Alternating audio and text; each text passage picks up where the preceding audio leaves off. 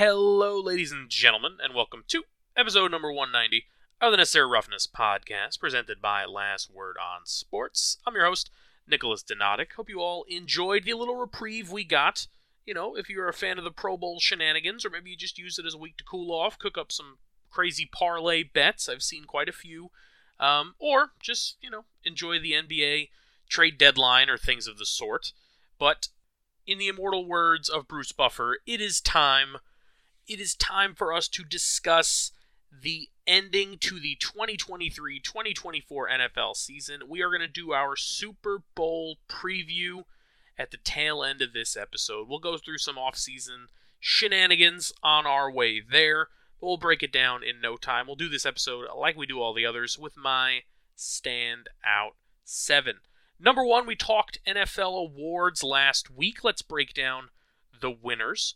We had Lamar Jackson winning the MVP, which was a foregone conclusion.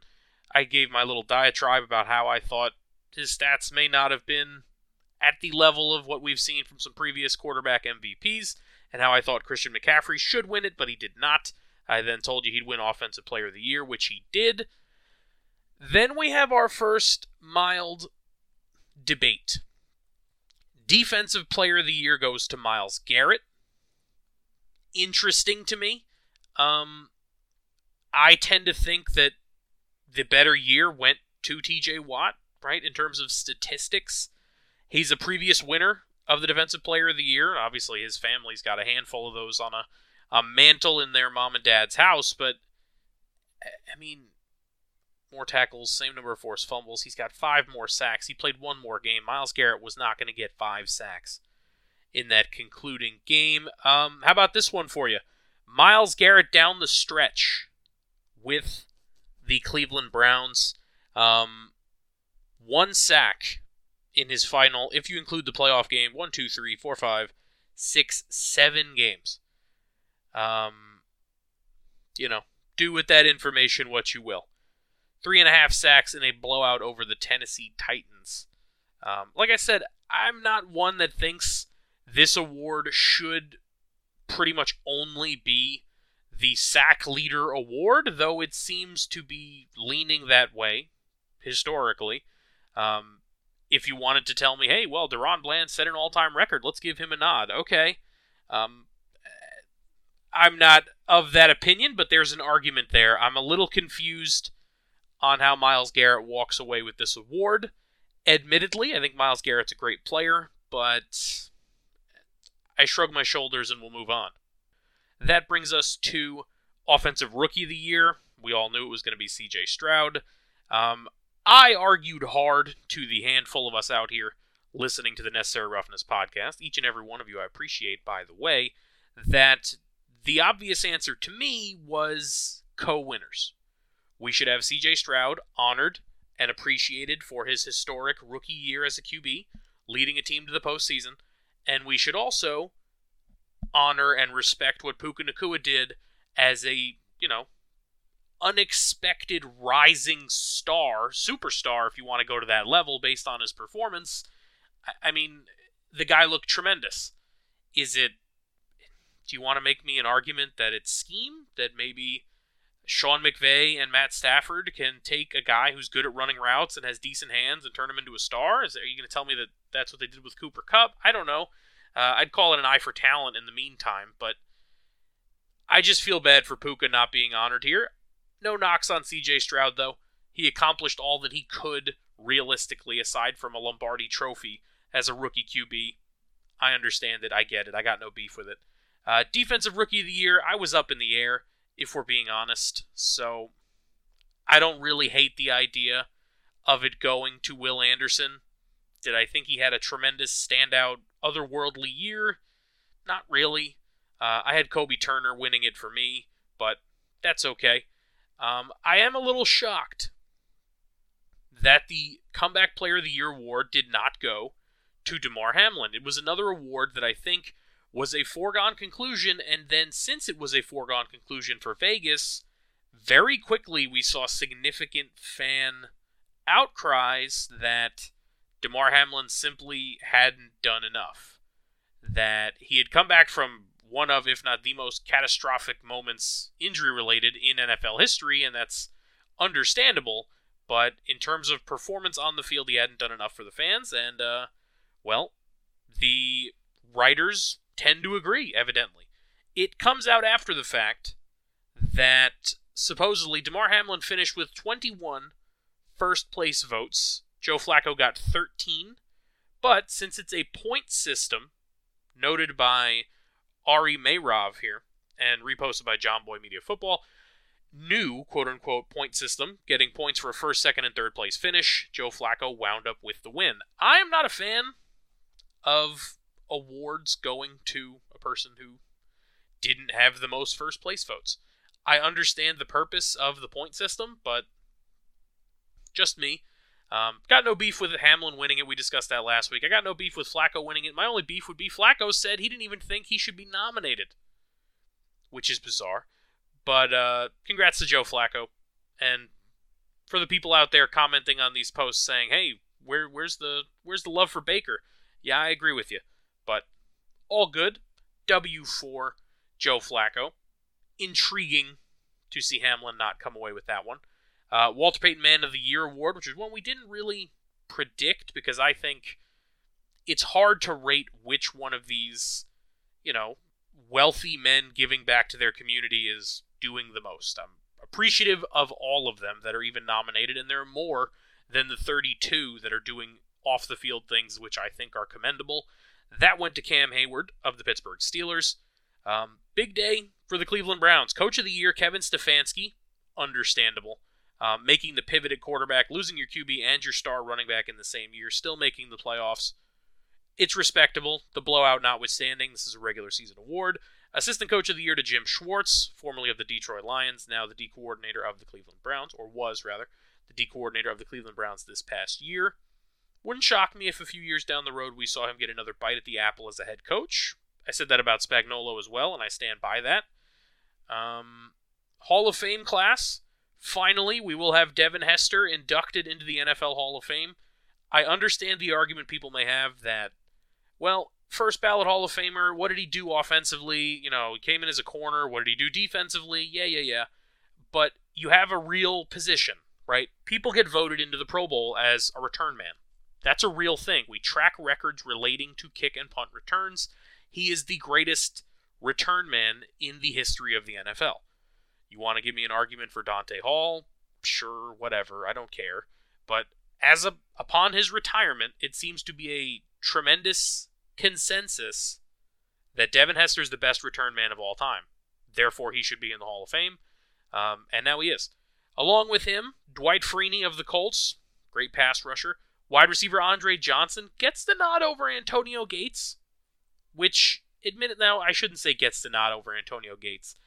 Specifically to him. The other players on here, Broncos linebacker Randy Gradishar, Niners linebacker Patrick Willis, Bears D-lineman Steve McMichael, and Panthers D-lineman, Panthers and other teams, but listed as Panthers on Pro Football Network here, Julius Peppers. The reason I say Andre Johnson got the nod over Antonio Gates is just, that's kind of the way I interpreted it when I was reading that, and I'm a little intrigued because Gates had significantly more touchdowns. Gates played longer, right?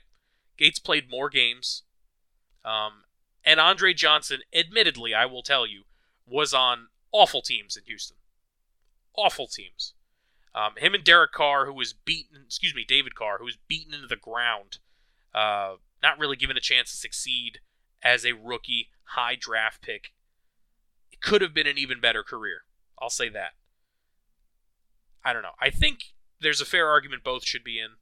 If I'm thinking all-time, personally, I think Antonio Gates is higher on the all-time tight end rankings, for me, than Andre Johnson is as a receiver. Maybe that's partially due to the fact that we're kind of in the meat of the golden age of tight ends, as some people like to call it, right? We've seen the position completely change in terms of becoming a predominantly pass-catching position, and Gates was really one of the forerunners of that, I would say. Not to call him an awful blocker, but when you're thinking of Antonio Gates, it's running routes and catching balls. And, I think right now, 10 years from now, maybe not. But as I sit right now, I think there's a better argument for Gates than Johnson, though I think they should both be in. So congratulations to Andre Johnson and the rest of the class, and I think Gates will get in no time. We could look ahead to next year's Hall of Fame class, but admittedly, really, why? We'll move on. Next up in the Standout 7, number 2, interesting notes from the NFL Players Association this week. I don't know if you guys heard about this, but I haven't really seen much about it aside from a handful of articles, and I think we should touch on it. Here's your headline from The Athletic. NFLPA wants the NFL to make concessions on playing surfaces and punishment for gambling. Interesting to me. So there's a new executive director of the NFLPA, Lloyd Howell, no more DeMaurice Smith. He was speaking along with executive committee members J.C. Tretter, Calais Campbell, Michael Thomas, not wide receiver Michael Thomas, that is, Brandon McManus, and Austin Eckler. And here's some interesting remarks they made about sports betting. Now, when you first read the headline, you're thinking, maybe we just had the recent Keyshawn Boutte thing where, he was betting on his team, right? Or Calvin Ridley, who I believe as well made some wagers involving NFL football, though I could be wrong. I've been wrong before. Howell said, it's here and it's not going anywhere in regards to gambling. Calais Campbell, I feel like the rules are outdated. There was a time where it made sense, but with technology, you can bet on baseball or basketball on your phone. I don't understand why, if I'm in a locker room on a Wednesday, I can't pick up my phone and gamble. I understand protecting the integrity of the game. You don't want to put people in a compromised position. Nobody wants to have a guy betting on football. That is not okay. But with technology the way it is, and you can tell exactly what people are betting on, and it has nothing to do with the integrity of our game, why not give us the opportunity to be able to make money when we're doing it as a league? Perfectly said. Perfectly said. The concern would explicitly be gambling on NFL football, or even gambling on collegiate football. I have no beef with some random NFL player sitting in his locker, chopping it up, making a parlay on whether it be some early season NBA action, whether it be some postseason baseball, some hockey, some tennis. I have no beef with any of that. As long as it's nothing related to his performance on the field or something where he may have inside information, perhaps, it's completely fine. Completely fine. And punishing a player for doing something which is being advertised ad nauseum with NFL logos and branding, and, during all sporting events, if we're being honest, especially, it's my one time an episode to mention as a New Yorker, it became legal here a few years ago, and the advertising is everywhere. It's during all the games, it's before the games, it's on the radio shows with special codes and deals and promos. During the UFC events, if you're a fight fan, it's everywhere. So it's understandable to me that they'd want to be able to partake, and let's be honest, as long as it doesn't involve action where they may have an edge or be willing to give an edge, I've got no beef with it. The issue might become, and obviously we're talking about betting in facilities, not even betting as a whole. Come on. I tend to agree on that. The playing surfaces thing, this is going to go back and forth forever, right? We've seen the NFL multiple times say, hey, there's no major difference in terms of injury culpability if it's fake turf versus real grass. The injury rates are about the same. It just so happens to have been big-name players and things of that sort. Now, reasonably, considering the league has studied it, or at least said outwardly they've studied it, looking at that data should not be that hard to come to that conclusion. I'm not certain 100% if that data is published publicly, but if it's not, it should be, because realistically it would be an important factor in this conversation. Additionally, worth noting, World Cup coming to the U.S., there's going to be matches played at MetLife, and there's already a discussion over whether they're going to be playing on turf or there's going to be special considerations made for the best of the best in international football, considerations which are not made for the best of the best playing at MetLife Stadium in American football. Kind of an interesting situation to find yourself in if you're the owners of the New York Giants and Jets, and an interesting situation to find yourself in if you play for those franchises or in those divisions. Number 3 in the standouts, 7. Let's talk about Stefon Diggs. And there was some drama revolving around an interview from the Pro Bowl, which I believe this was February 2nd. We didn't cover this in last week's episode, just didn't make the cut. We got a little bit of time this week. Cameron Wolfe talking to Stefon Diggs about, his play in Buffalo, his usage perhaps decreasing as the season went on, his relationship with Josh Allen, whether he believes he'll be back in Buffalo in 2024. Fans taking it one way or the other as it went on.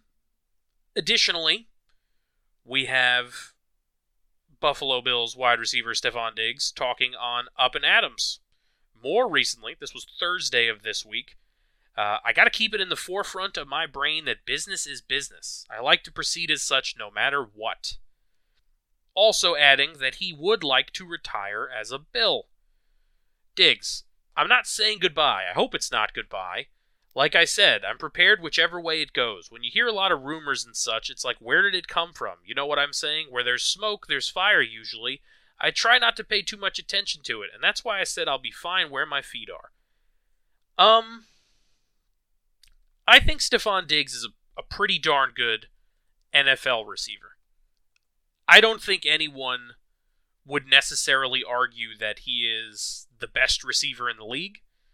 I don't know if anyone would argue that he is still at his peak of his abilities. I'm not saying he's awful, right? But let's be realistic here. He's coming into his age 31 season as a wide receiver. You take a look at the leaders this past year in receiving yards, and he had a bit of a fall off, which was discussed to the tail end of the season. Well, it's also worth noting that what happened at the tail end of the season? Well, the Buffalo Bills kind of went on a run. So, despite the fact that he finds himself at 1,183 yards, he finds himself 13th in the league. Unlucky number 13. Last 100-yard game came against the New York Giants in a game that they almost lost. Oh, by the way, at that point, he had 5 100-yard games out of the past 6. 5 out of 6 games.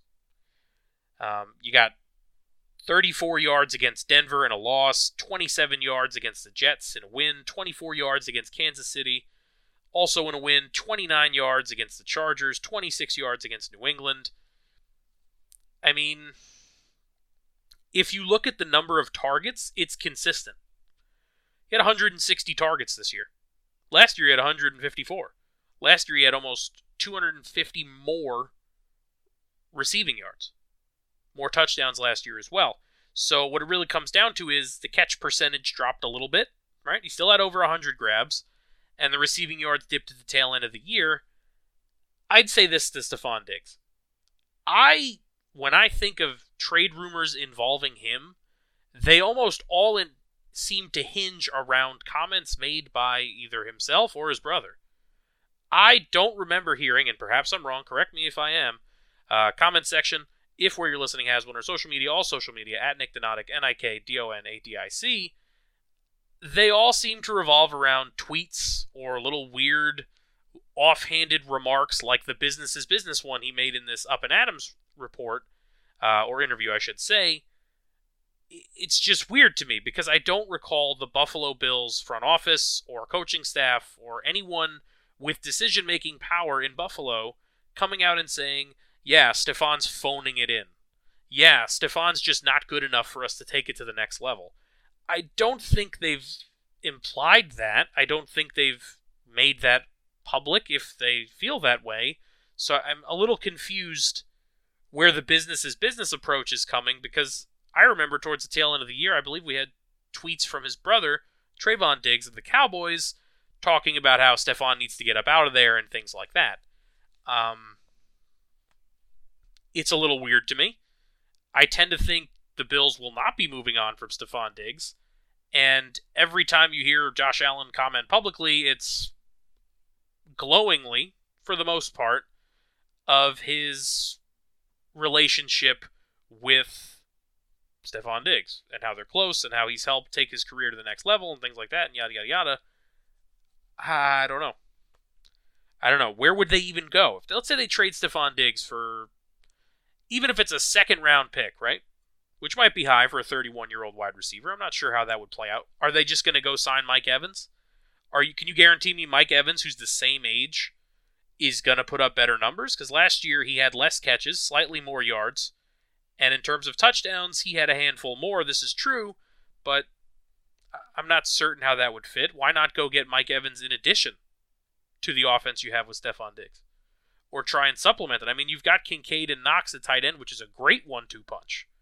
That might be part of the reason you saw a little bit of a dip in production, so to speak, in terms of yardage and touchdowns, because in the red zone, who's better than throw to than your tight end? I don't know.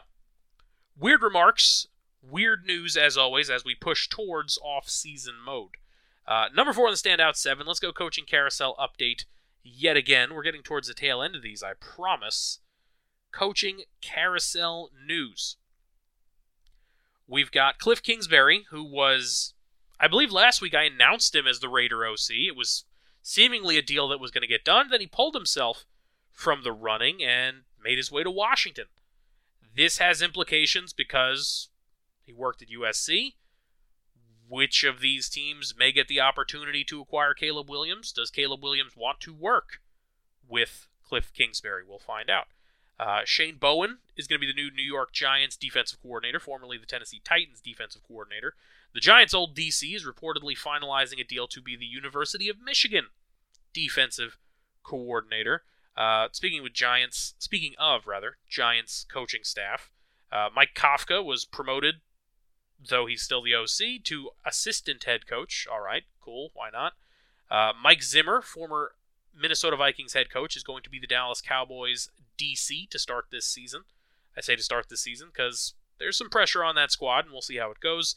And I also saw some news that Chad Johnson might be returning to the NFL sidelines, potentially as a coach for the Antonio Pierce coaching staff in Vegas.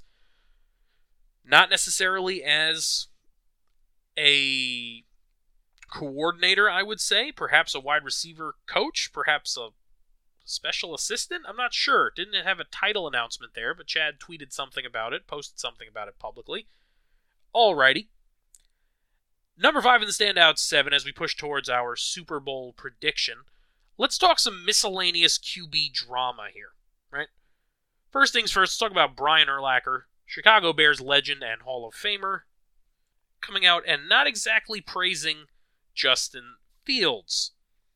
Urlacher on if the Bears should keep Justin Fields. If people are still asking if Justin is the guy 3 years in, he's probably not the guy.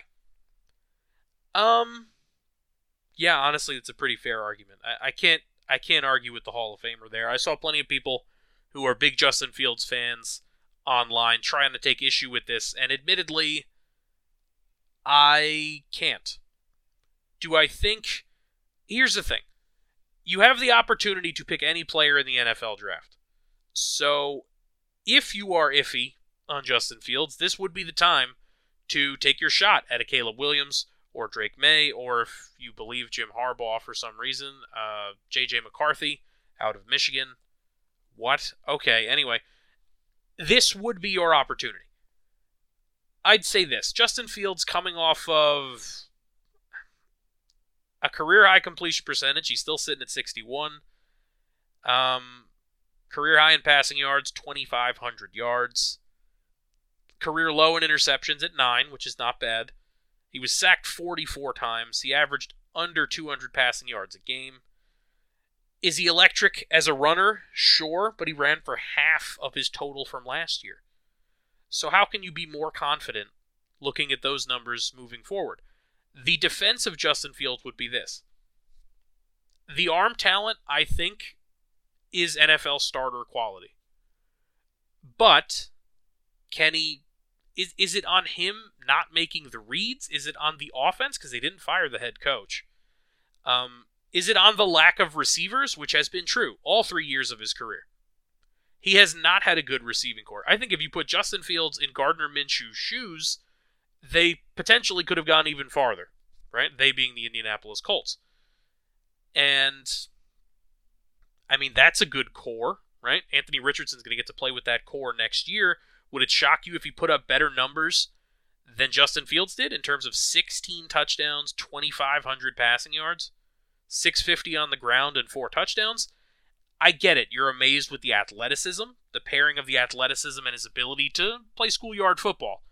And schoolyard football is fun to watch, but it's hard for me to say that Justin Fields is the right guy for the Bears. We talked about this, I think, on 3 different episodes. If you scrub through the titles moving back to the regular season, I'm going to be honest with you, I've seen more from Jordan Love this year in terms of making me confident that he's the guy moving forward for a franchise than I have from Justin Fields. There's more around Jordan Love. There's a better defense. There's a running game. There's an O-line. But their receiving core is a hodgepodge of young guys. Their receiving core isn't elite. So he threw for 30 touchdowns. He threw for more yards than Justin Fields. Jordan Love in this 1 year showed me more than Daniel Jones has. So the same people that would go out there and rip the Giants for re-upping Daniel Jones, which I tend to agree with, right? In terms of both being injury-prone and not being productive as a quarterback, you're going to rip them, but you're going to say the Bears should keep Justin Fields? Neither one of them's putting up the sufficient numbers. Fields is putting up less turnovers than Jones did, sure, but neither one of them is leading teams to the postseason. So what are we doing? I tend to agree with Urlacher. The only thing I would say is, if you're going to do that, let's see what you can get on the market for Fields, because there's teams that want QBs. There's teams that'll be looking at Justin Fields and saying, all right, well, I don't have the capital to trade up top 5 and get a Drake May and get a, Caleb Williams if he's going to be going to the Bears especially. But perhaps I can make a deal for Justin Fields. Perhaps I can trade you some young players. Perhaps I can trade you some wide receiver talent or tight end talent. It's out there. Let's see what they do. The other thing that comes into this is Justin Fields entering his 4th year. You're going to have to pay him sooner. In terms of giving a big contract, you are much closer to the big deal for Justin Fields than you would be for Caleb Williams or whichever rookie QB you tend to bring in. Or decide to bring in, I should say. The economics of it makes it interesting, because if you like the raw ball of clay that you have in Fields, I get it. Let it roll, and let's see what happens. But you got to be closer to the playoffs this coming year. I mean, as a starter in his career, the guy went 2-8, 3-12, 5-8. I know wins are not a QB stat, but he's not putting up the stats to make you think, oh, they're just barely losing these games. Like, just look it through.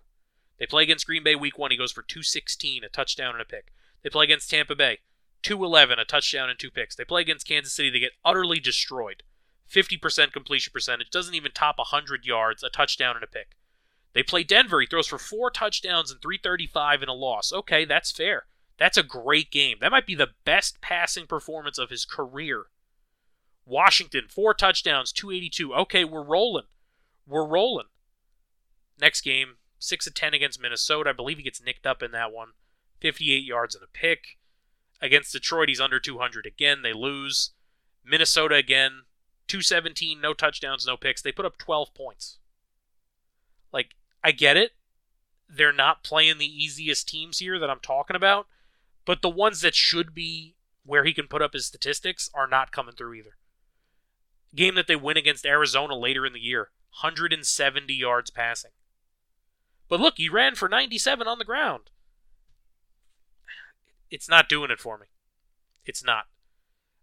Especially considering, like I said, the rushing was down a fair amount from last year. I mean, 657 is nothing to scoff at for a QB, but it's just not there.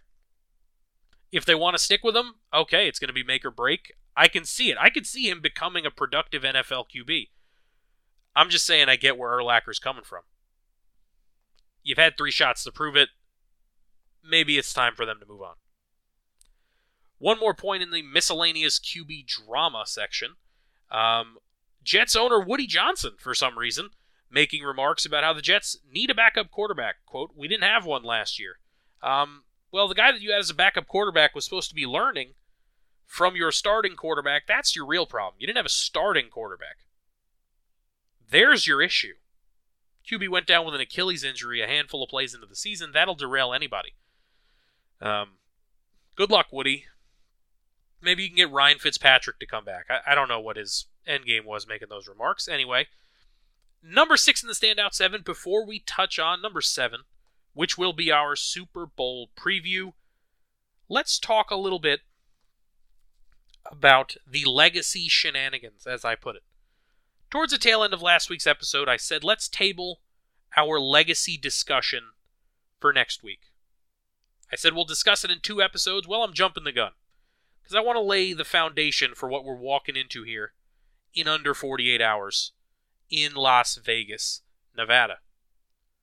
Well, some comments on Brock Purdy from Ryan Clark. Brock Purdy has separated himself from Dak Prescott, from Tua Tagovailoa, and Justin Herbert on Brock Purdy's NFC Championship game performance.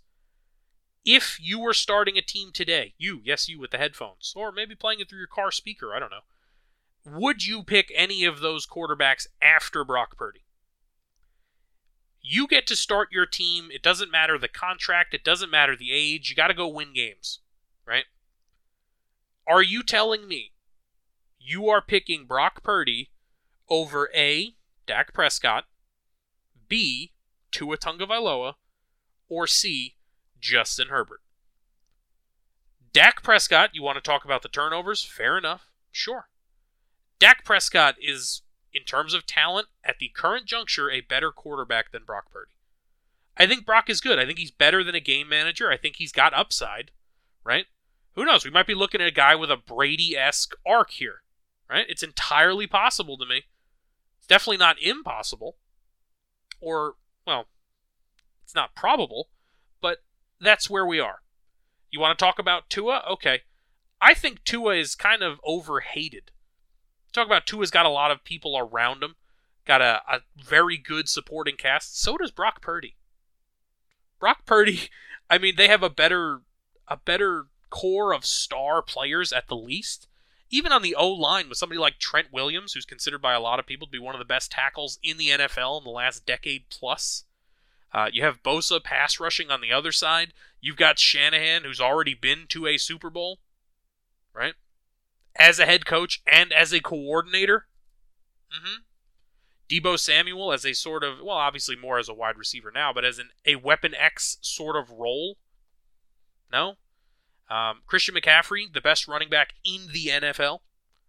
I like Raheem Mostert. I like what he did for Miami. He's not Christian McCaffrey. I like Jalen Waddle, too. I like Waddle and Tyreek. You want to make the argument you like Waddle and Tyreek more than Deebo and Ayuk? That's fair. The tight end position? Who compares to George Kittle on Miami? Tua, like it or not, I mean, you want to say the driving engine of the Miami Dolphins was Tyreek Hill? That's completely fair. He's their best wide receiver. Who's throwing him the ball? Who's completing passes at nearly a 70% clip for 4,600 yards? I mean, come on. Come on. The completion percentage is about the same. The touchdowns are about the same. We're talking 29 to 31, 11 picks to 14 picks. The numbers are comparable. That's fair. I think it's a stretch. The Tua comp makes the most sense out of the three. I'll give you that one. I think Dak is above Purdy for me. Barring a Super Bowl performance. That's why I'm saying this is something we had to table. If he goes out and throws for 275, 300, 315, and 3 touchdowns, I'm not gonna debate it. I mean, it's the biggest game of the year. It's the biggest game of his life. If he goes out and has a tremendous game, that's fair enough. The Herbert one's peculiar for me. Because Justin Herbert is very talented. But his teams haven't accomplished a darn thing. That being said, I'd probably take Herbert over Purdy. You're starting a team tomorrow. You need a QB. You don't know if you're going to have a good running back. You don't know if you're going to have good receivers. I'm taking Justin Herbert over Purdy. I'm probably taking Dak over Purdy. The Tua one, we can have a conversation. I might take Tua as well. table that comment. Might look foolish in 48 hours, and we'll revisit it next weekend. Another one for you. 5-year stretch, the 2014-18 New England Patriots. 5 division titles, 5 conference championship appearances, 4 Super Bowl appearances, 3 Super Bowl wins, a playoff record of 12-2, and a total win-loss of 74-20. If Andy Reid and the Kansas City Chiefs walk away with a W in under 48 hours, from 19 to 23, the Chiefs will have 5 division titles, that's a match. 5 conference championship appearances, that's a match. 4 Super Bowl appearances, that's a match. 3 Super Bowl wins. 14-2 playoff record. More wins, more playoff games, you know the deal. And a 77-22 record over those 5 seasons. That is a dynasty. There were 2 Brady dynasties in New England, right? That's the discussion. Yeah. This would be on par in terms of team accomplishments to that Brady second dynasty, which is fascinating. Fascinating considering these are the first 6 years of Patrick Mahomes' career. So you tend to be inclined to compare it to the first Brady dynasty, right? The one where the team was more defensive carried, I would say, or defensive inclined. The one that Belichick doesn't get enough credit for. Or guys like Rodney Harrison, Teddy Bruschi, and the like, you know what I mean? Richard Seymour. Neither here nor there.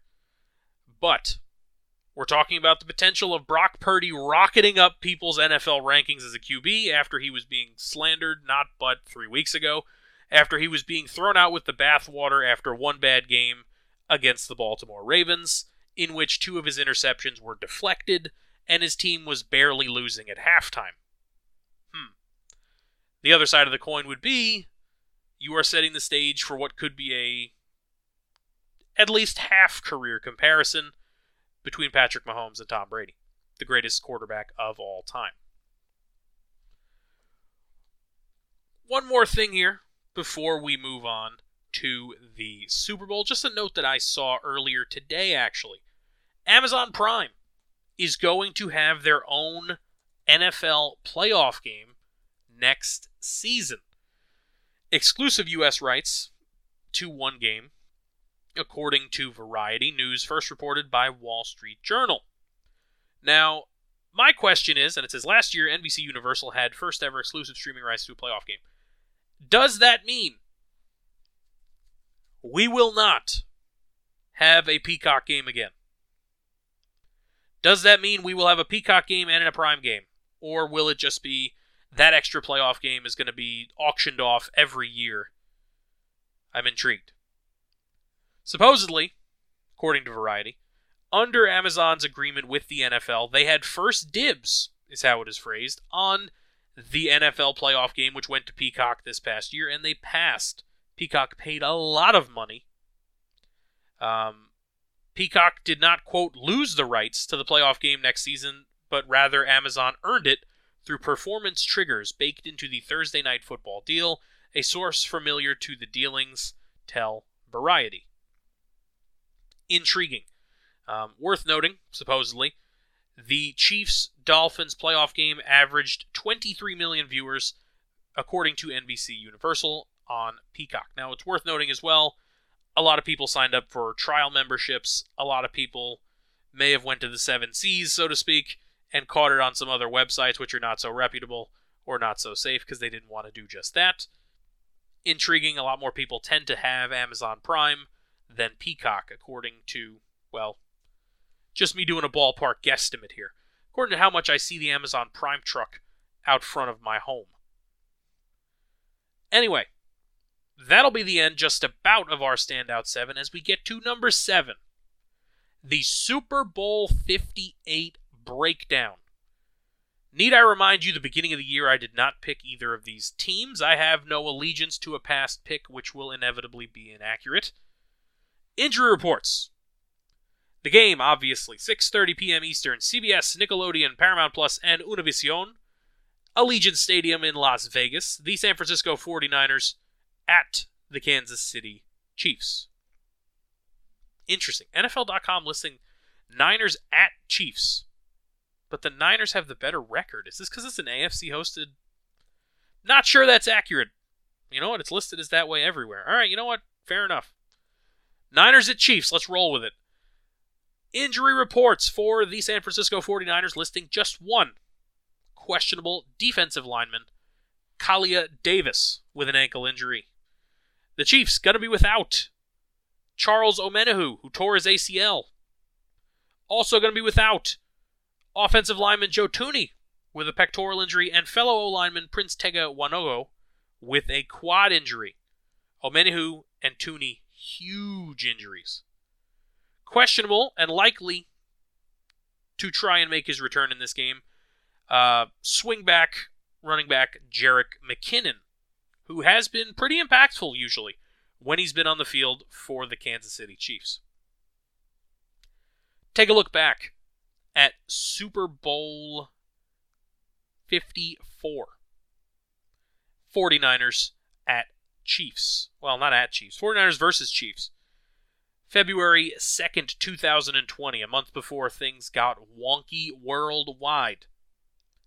Jimmy Garoppolo in this game, leading the Niners to what was a 20-10 lead at the end of the third quarter. They lost this game 31-20. Garoppolo, 20 of 31, 219, a touchdown, 2 picks, sacked just once.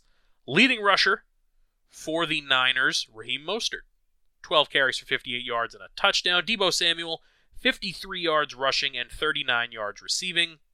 1 touchdown receiving for Kyle Juszczyk. On the other side, Patrick Mahomes, who did not play the best under the brightest lights. Patty Mahomes, 26 of 42, 286, 2 touchdowns, 2 picks. Sacked 4 times. Fumbled twice in this game. None lost. Also ran for 29 yards, some taken away from QB Neals if memory serves. Their leading rusher, no longer with the team, Damian Williams.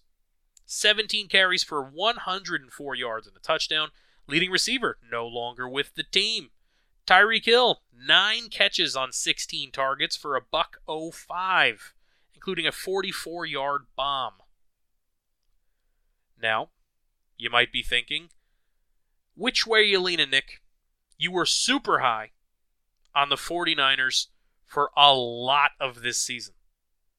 Not so much on the Kansas City Chiefs, though they started rolling and the defense started going as the season went on. I'd like to remind you, let's take a look at another Super Bowl. Which Super Bowl? Oh, that's right, 57. Kansas City Chiefs against the Philadelphia Eagles. Who was leading that game after 3 quarters? The Philadelphia Eagles, 27-21. Interesting. Patrick Mahomes' stat line in that game, 21 of 27, very efficient. 3 touchdowns, 180 passing yards. Interesting. Very interesting. Leading rusher, Isaiah Pacheco. He will play a role in this game. Second leading rusher, Jerick McKinnon. Leading receiver was Travis Kelce with 81 yards and a touchdown. Second leading receiver, no longer with the team again, Juju Smith-Schuster, 7 catches for 53 yards. I think on paper, the San Francisco 49ers are the better team. I think if we do the classic position-by-position shenanigans, you'd have to give the QB to the Chiefs. It's Patrick Mahomes, multiple-time MVP, one of the best players in the league, a Hall of Fame trajectory after 6 years. Right? However, running back, I like Isaiah Pacheco a lot. I do. More than most, probably. Christian McCaffrey's the best back in the league. Receiving core, we've been ripping the Chiefs' receiving core all year. They've had a decent playoff run. They're nowhere near, like Deebo Samuel by himself is more intimidating than the bulk of their receiving core. Tight end, Kittle and Kelce, I'd probably lean Kelce, but it's close. It's very close. Call it a push. The offensive line, I'm not sure. Without Joe Thuney out there, I might lean San Francisco. The defense is where it gets spicy, because Steve Spagnuolo and this defense have kind of evolved past the reputation they have of, let's just blitz them, right? We're going to send a bunch of guys after you, and that's gonna be how it works. We're just going to blitz you, and either we're going to get there or we're not, and we're going to try and make a play on the back end. And don't get me wrong, there will be plays in this game where Steve Spagnuolo, multiple-time champion as a defensive coordinator, will do just that. He will run the good old, I'm 10 years old and I'm playing defense on Madden and I need to stop. I'm going to blitz your quarterback. What are you going to do about it? And Brock Purdy doesn't have the elusiveness of a Lamar Jackson or even a Jalen Hurts, but it's worth noting, in last year's Super Bowl, the Chiefs only racked up 2 sacks against Jalen Hurts. Only racked up 1 sack against Jimmy Garoppolo. So when it comes down to it, sometimes it's more about applying the pressure and just trying to force a bad decision or make a play, a play that was drawn out to be a shot play, turned into a check down, things of that sort. That might play a role, but I still think, on paper, San Francisco's firepower should be more than enough, and they should be able to walk away, putting a ring on the finger of Kyle Shanahan and Brock Purdy and Christian McCaffrey, Christian McCaffrey with a Super Bowl ring, another Offensive Player of the Year, putting himself on a Hall of Fame trajectory of his own. Worth noting. You take a look at the career of Christian McCaffrey now, if they bring this one home. I thought he had a second Offensive Player of the Year. One Offensive Player of the Year, and the other year he just had a stupid amount of yardage. That's right, yeah. The 1,000 year, plus 2,000 all scrimmage the year before, and he's on a Hall of Fame trajectory. Intriguing. So am I picking San Francisco? Well, we've had this conversation for years, and considering Patrick Mahomes' age and the fact that Andy Reid doesn't seem to be going anywhere, I think we're going to be having this conversation for years to come. This is going to play out one of 2 ways.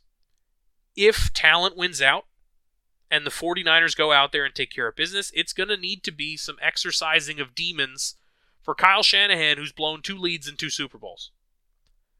And you're asking me to pick a team led by a guy who's had 2 teams blow significant leads. The first one 28-3, obviously, and then he was out the door the next day.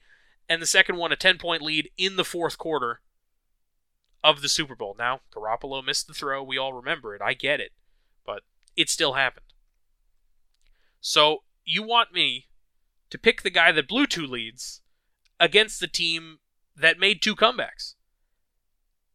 Sometimes it is really that simple. Part of me, probably I don't know if it's the left or right hemisphere of the old noggin here, is telling me San Francisco's got more than enough, like I said before, and I don't think Kyle Shanahan is an incompetent coach. I don't think it is pure incompetence or bad strategy or whatever that is leading them to blow these games. I think Garoppolo makes one good throw, and they're probably Super Bowl champions. And you know what? I don't know if Brock Purdy's even leading this team right now. On the other side, there's something to be said for, as we push forward into very, very, very analytics-driven era, both in Major League Baseball, somewhat in the NBA, and somewhat in the NFL. Sometimes the old-timers' way of thinking, which is they've got the championship medal, they've done it before, and you can hear the Howard Cosell voice or things like that, there is something to be said for they can win a big game. They can make a play when it counts. They just know how to do it. It just happens. It doesn't matter if it's Mahomes scrambling up the sideline with an ankle that's held together by duct tape and super glue. He's gonna find a way to make the play. Do I know if Brock Purdy can do that? I just told you I think Brock Purdy, if he wins this game, will launch himself into that place Ryan Clark says he already is. Right? Then we'll have the conversation about Dak. I still think Herbert's better. But we can have the conversation about Tua. Where does he wind up in the top 10? Maybe we'll do a QB tier list in the offseason and it'll get controversial and things like that. But I've got to see it to believe it. Now, last week, I should say 2 weeks ago, we saw Brock Purdy not have a tremendous game, but when push came to shove, the other team was, to borrow an Eminem line, vomiting up mom's spaghetti all over their sweater.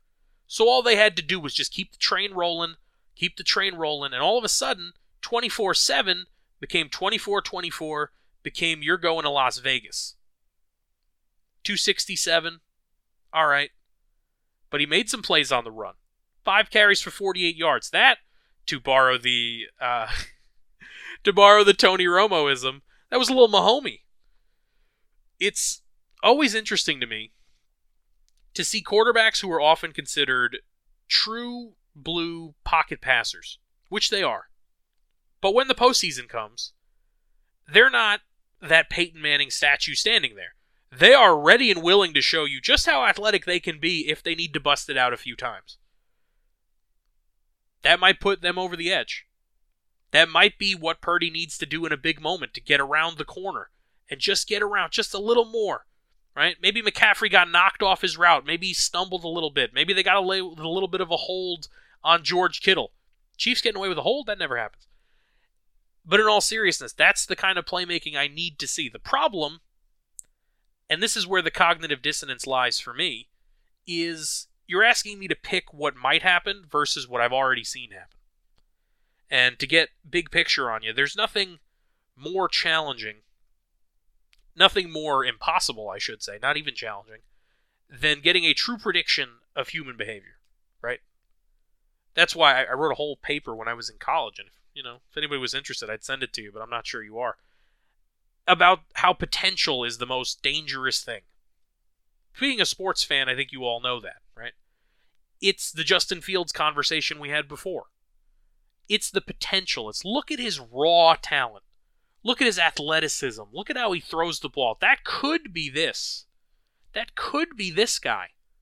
Or it could not develop, and you wind up wasting money and wasting time and wasting years, and everyone involved is out of a job. This is the question of this game. Am I picking based on what could happen?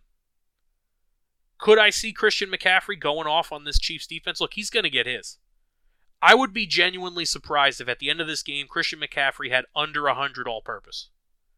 I would be surprised. I would be shocked if he had under 100 all-purpose. I'd be surprised if he didn't get a touchdown. Maybe 2. Right? That would surprise me. However, I would also be surprised if the Niners were able to make this Chiefs team look like the Buccaneers did. When they had significant injuries on their O-line, they were compromised, and they got the doors blown off them. I don't think it'll be that bad. Am I confident in the Chiefs receiving core? No. Not at all. Not whatsoever. But I am confident in Patrick Mahomes, Andy Reid, Isaiah Pacheco, Travis Kelce, Rashee Rice, who has had flashes of number 1 wide receiver potential, to use that word again, Marquez Valdez-Scantling and or Justin Watson trying to find a way to get over the defense. I think Richie James is good. He just doesn't get on the field for them.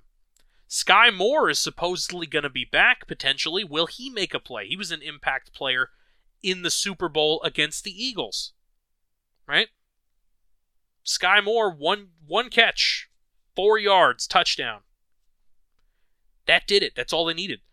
Will we see them dare to throw Kadarius Toney on the field? Will Noah Gray make a big play when it matters? And I've mentioned it before when it came to Tom Brady, it comes down to picking against what I've already seen. And unfortunately, or fortunately, if you're a 49er fan, because it has not been my offseason, it has not been my postseason, excuse me, I'm going to go with the Chiefs.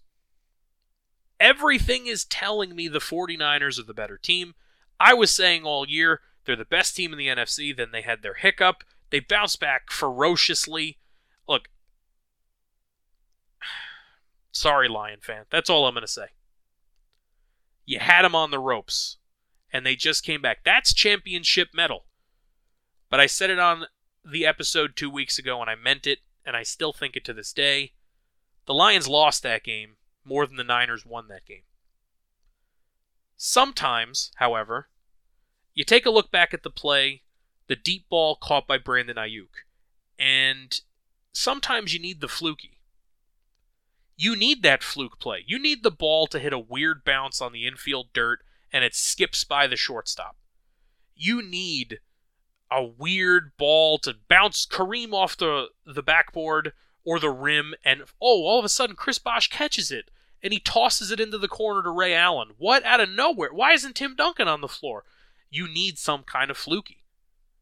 And if the 49ers are able to accomplish their ultimate goal and bring home the Lombardi, we'll be looking at that Brandon Ayuk play, if they don't have another one here, and we'll say that's the one that allowed this Super Bowl run to happen. Because that should have been an interception. That should have swung the momentum back Detroit's way.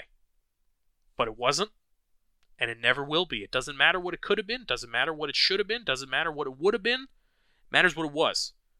And what it was is a lottery ticket you could cash in and take the San Francisco team to the mountaintop.